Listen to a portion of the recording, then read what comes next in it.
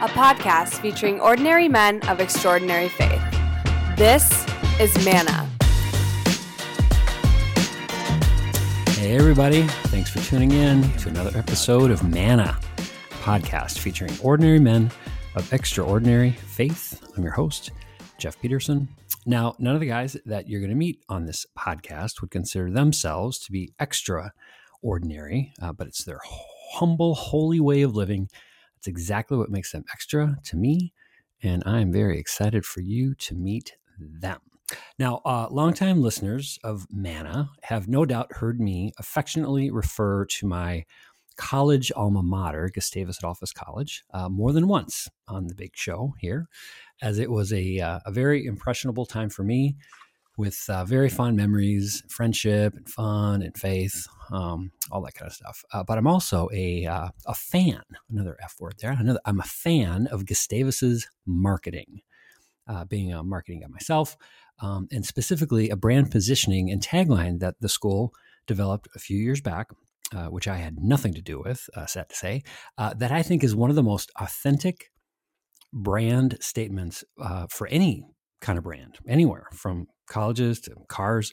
Anyway, the school found 4 words that I think perfectly, succinctly sum up the entire Gustavus experience and really a call for all of their alumni, regardless of when they graduated. And those 4 words are make your life count. Okay. Well, today's guest, who is, yes, a fellow Gusty, is even better than that perfect brand positioning because he is the embodiment of it.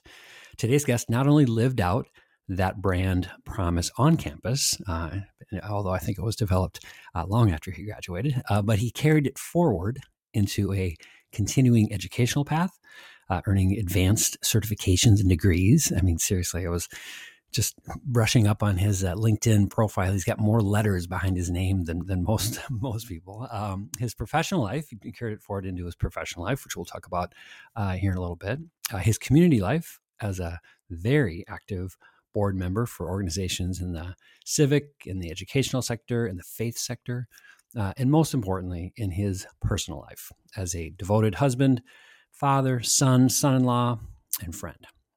Probably an uncle thrown in there. I'm not exactly sure, but I'm sure there's other roles that he plays as this very purpose-driven person. So I'm very excited for you to meet someone today who is really, really living a deep, deep life of purpose, making his life count every day. Today's Manna Man, welcome Mr. Luke Winskowski. Hey, Luke. Hi, how are you? Great. Thank you for being on the big show. It took you a while, I'll just say. We started talking, around season 3 or so, and so now we're finally getting you on the program. So thank you again. Really appreciate it. Yeah, you're welcome. I'm happy to be here.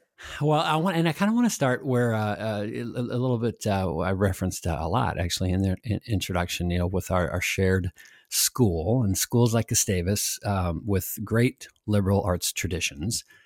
Have actually long before pithy little marketing slogans have, for years really espoused that kind of, the liberal arts education, that living a life with a sense of purpose and responsibility, the bigger picture that everything fits into. But I do feel like our generation, our age, we kind of came up through school with a real personalized approach to that, a real direct and personal sense of really wanting to achieve that sense of purpose and looking for purpose, in every aspect of our lives, the jobs that we took and the volunteer things that we did, the trips that we took. So I guess I kind of want to start for you because, and our listeners are going to find out here over the next 20 minutes or so, just how much you do embody that. When did you feel like this whole purpose-filled life was one that you were, kind of designed to live? That's a deep question. It's a good one. and starting off in the deep end of the pool here. Yeah. Yeah. It's honestly hard not to appreciate where a person comes from and the type of upbringing that a person has. So I'll share a little bit about that because I think it's where purpose is born, if you will. I was an adopted child at birth, but it was a part of my identity. And I thank my parents every day for making that a part of my identity, very comfortable. Mm-hmm. And I always knew I was born to a teenage mother. And through the process of adoption at that time, so this is 1981, 1980, closed adoptions were the norm. You as a parent made an application. They stripped the application of your name, and you basically wrote down all the reasons why you would want a child and to be a great parent. Mm-hmm. And my parents went through that process, which itself is very purposeful, purpose driven. And it was 9 months to the date of application that they got a call and received myself, which is really kind of a wonderful gesture in itself. Yeah. But that's a part of my identity story. I of course don't remember that time, but I now acknowledge how significant of an event that was. And the other place it takes me, which isn't totally unrelated, is then you think of the people who shaped you. And for me, it was two sets of grandparents, both on my mother's side and my father's side, who were very formative in the way that I viewed the world and the way that how they viewed the world. And what I like to stress there is, you went through my resume, which still to this day makes me uncomfortable because I don't think of myself as a big deal. So I like your Manna slogan, and from all paper sense, if you will, worldly sense, I've accomplished far more than I think my grandparents could have accomplished. But what they instilled in me was far more deep and meaningful. And so they were, I'll give you their trades. So one set was a railroad conductor and a stay-at-home mom, and the other set was a baker and a lumberjack. Wow. And they all, I think, I actually know this to be factual, they all lived entirely on their paychecks and then Social Security and a railroad pension. And they all lived very abundantly. I never, ever felt as a child that there was any lack of want or any lack of joy in their households. And they taught me values. And that really, for me, grounded me in a sense of, when I think of the word purpose, it's something more than accomplishment. It's something more akin to direction and having a clear sense of what's important. Mm-hmm. And that was something that, never for me got confused with things, if you will, or frankly, even the things that the titles and all those letters behind my name. While they were effort and they allow me to do things, they don't mean that much. Yeah. Quite honestly. So those are some of my reflections. That's so great. And I would imagine that, and you're right. I mean, all of us blessedly are much more than, the accomplishments that, on our LinkedIn profiles or resumes. And yet I do think, there has to, growing up in that kind of a setting and growing up with such intentionality is likely something that, that drive that you have to honor, the sacrifices that your parents made and your grandparents made in making sure that you were growing up, and I shouldn't say sacrifice, but just the effort that they put into making sure that you were surrounded in love and surrounded by these great examples. Those are all what you've accomplished in the more sort of traditional, secular, whatever sense is in a way it's honoring that, it's a way of the person you became, it's not an accident, I guess is what I'm trying to say, is those are virtuous accomplishments, even though sometimes we don't tend to look at them quite as deeply, as you have. How big of a deal, growing up in such a cool, extended, and multi-generational kind of family, how big of a deal was faith? Was church a big deal growing up, or did that come later in life? No, it was a big deal, and it was a big deal in different ways. So one of my favorite stories of my parents was that it was hours before their wedding that my grandfather, who was a staunch Norwegian Lutheran, agreed to walk my mother down the aisle with a Catholic. Oh. And my mother, it kind of consistent with the time, won the how will they be baptized, war, if you will. Yeah. So we were baptized Lutheran, but my Catholic grandparents made it quite, quite clear that we would be joining them at Mass at least monthly. So I traveled between these two worlds, and to this day it shapes me, because quite honestly, I found them to be not that dissimilar, but it was very meaningful to them, and it was really the rituals that was really just as a child very curious to watch and see. And for your listeners, I was like, this isn't a monologue about me. I like to ask people to really reflect on their own sense of when did rituals become important in their faith tradition, because so many faiths, have some of these core elements at their heart, but they ritualize them in some different ways. So I was able to observe those in very formative years. Yet I was, if you will, from baptism to confirmation, and to this day, Lutheran through and through, but more in an ecumenical sense than a specifically dogmatically Lutheran like my Norwegian grandfather was. Yeah.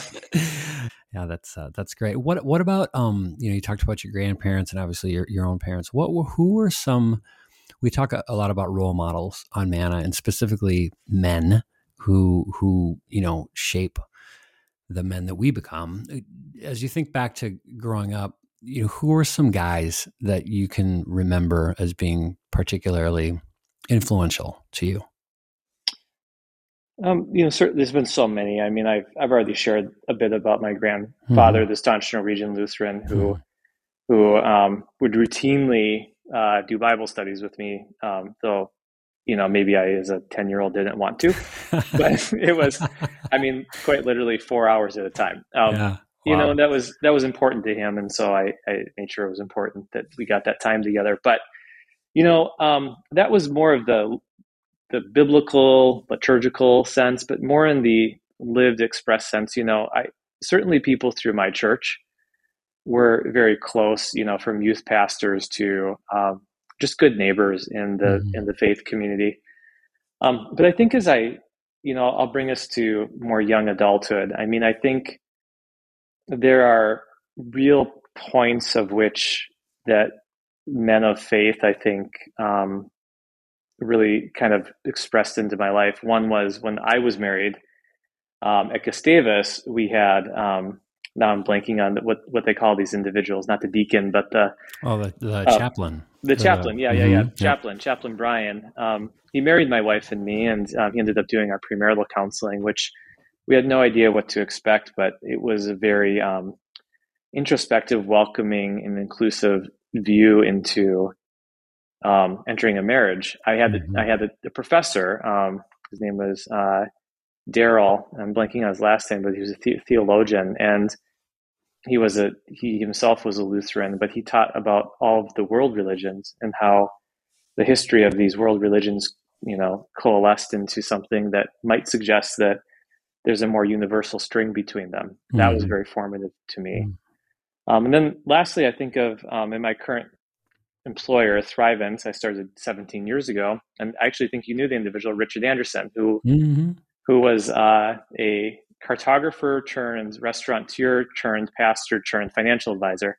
The only combination that I could find of that life path. But he had such a joy about him and such a expression of joy for his faith, and in a way that allowed people, who in my case, in my early 20s, not to feel threatened around what identity I might choose in that. So, and I think that's for me, but I also think for a lot of younger people, that's a really important message to, especially men who want a role model for other men, who are struggling through a lot of these messages they're getting around what religion is, what Christianity is, and where a world can be so divisive and so doctrined that it pushes people away from even exploring the notionality of being a faith-filled person. And so I'm giving examples of people who really invited it and made it psychologically safe, which I think is incredibly important in the question you asked. Yeah, yeah. Well, and you brought up Thrivent, and we've had a couple of guys on the show in past seasons who have been associated with Thrivent, guys like Ted Contag and Bruce Ensrud, and you are, I think, a great example of someone who, like you say, you've been there a while, and for most folks who, kind of get that sort of mission itch and want to do something, with meaning, and they end up, dabbling around the edges or whatever. You are in, and I'm going to say the belly of the beast, but it's in the best way. I mean, you are deeply ensconced and in a role at a multi-billion-dollar organization that is rooted in purpose. I mean, the very tenets of Thrivent, which used to be Lutheran Brotherhood, was based in a faith, not only faith tradition, but a faith membership. And now it's continuing to evolve, with leaders like yourself into this just really, really impressive organization that is really helping people, just consider these big questions about purpose and then living out that big question in very, very everyday ways of, like, financial management. So when you look back now on this career that you've so expertly crafted, and then all of these, purpose little seeds that have been sprinkled throughout your life from the very, very beginning, do you look at it as is it just nothing's dumb luck, but I mean, is this all kind of coming? How engineered do you feel this has become? Yeah. Well, a couple things. I mean, theologically, I believe that God gave us free will for a reason. So when I think of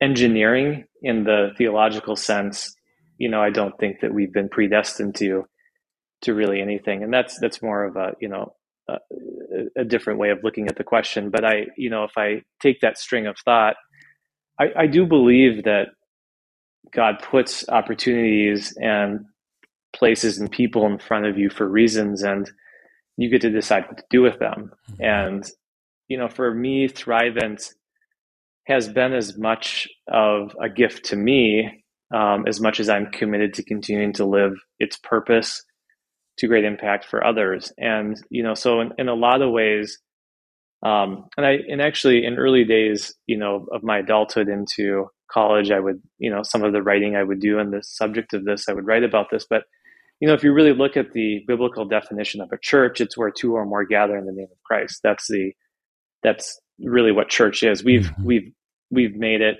steeples and certain types of buildings and windows and stuff like that.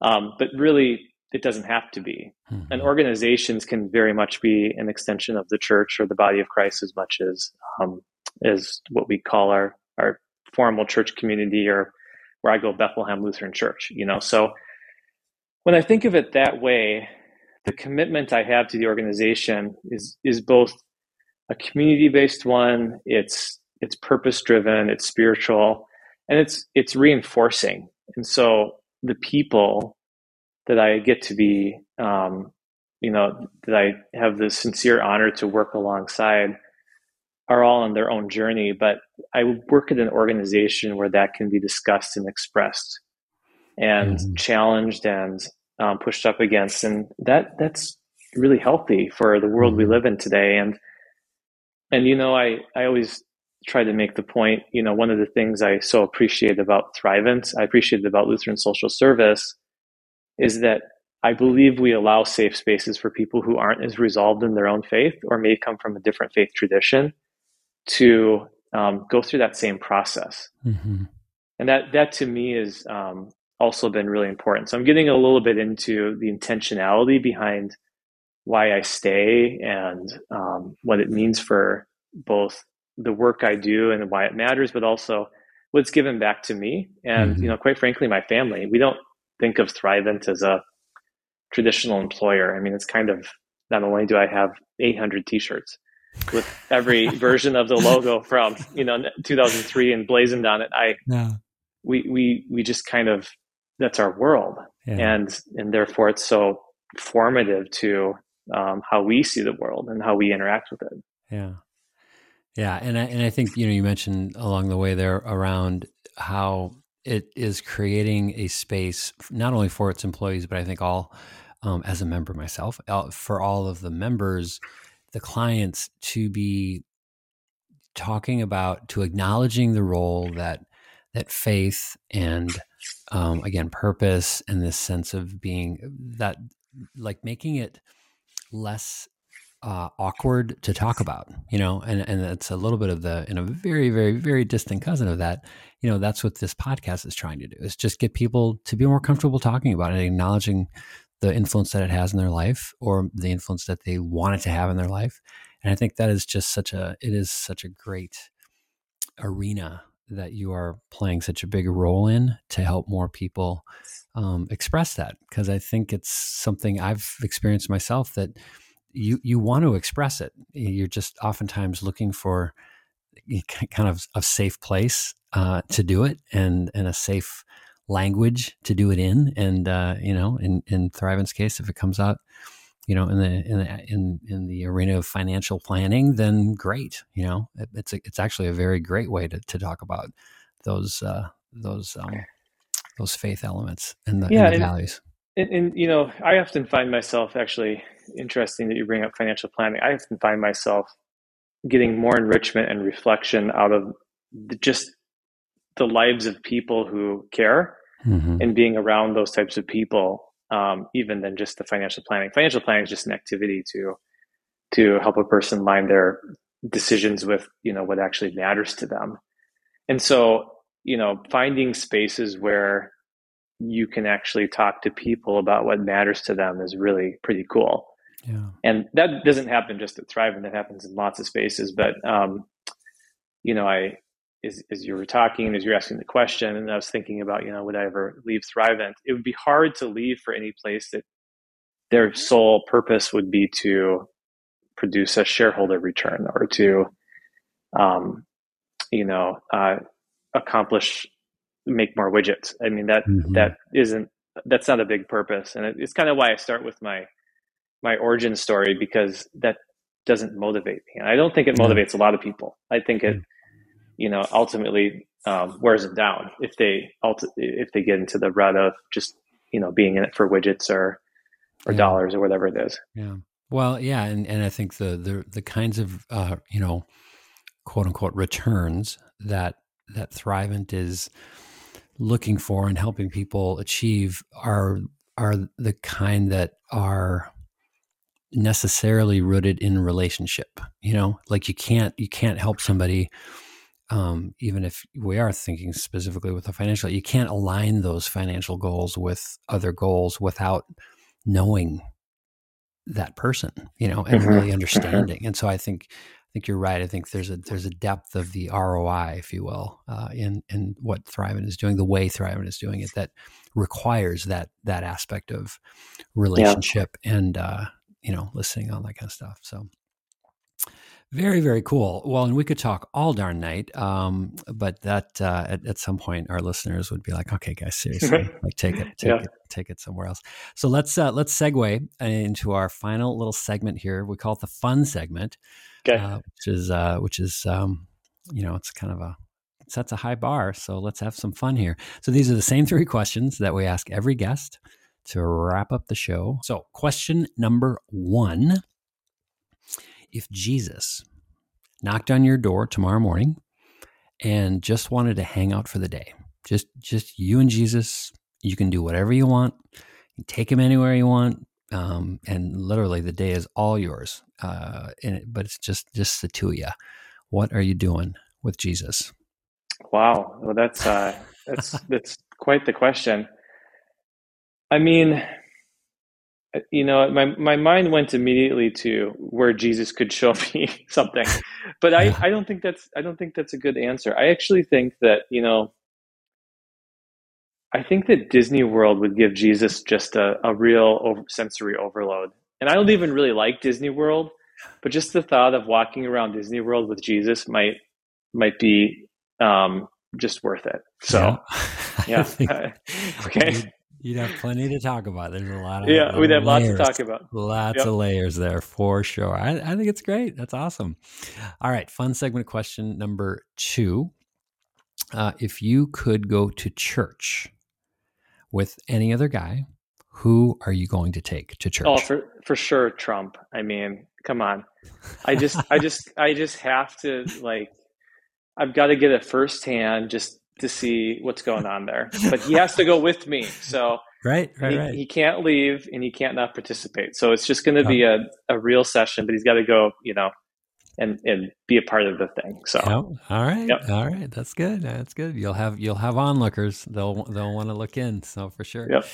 All right, last question. So if you could give one piece of advice to a younger man, okay, so think further upstream, high school, middle school, whatever, early on, about just living, really kind of living your kind of life, a life of confident faith, a life of purpose, integrity. What would be that one piece of advice that you give a younger man? I would say build relationships with mentors who are at different stages of life than you. Ask them to mentor you, to be a resource for you. I think it's incredibly powerful. And I think that there aren't too many men of character and faith that would turn that great honor down. And I had the opportunity for a lot of folks to step up and provide that to me, like Richard, Bruce, Ted, others. But I would really encourage young men to have the courage to ask. And I think they'd be really surprised. I do believe that a lot of really good people out there. Yeah. They just got to be asked. That's great. Well, hey, Luke, thank you so much again for joining us and for sharing your great origin story and really how you've lived out your purpose and that sense of intentionality right from the get-go, still today and moving forward. So it's been great talking. Thanks again for being here. Yeah, thank you for the opportunity. Thank you for listening to Manna. If you have any questions or recommendations for future guests, send them to mannapodcast@gmail.com.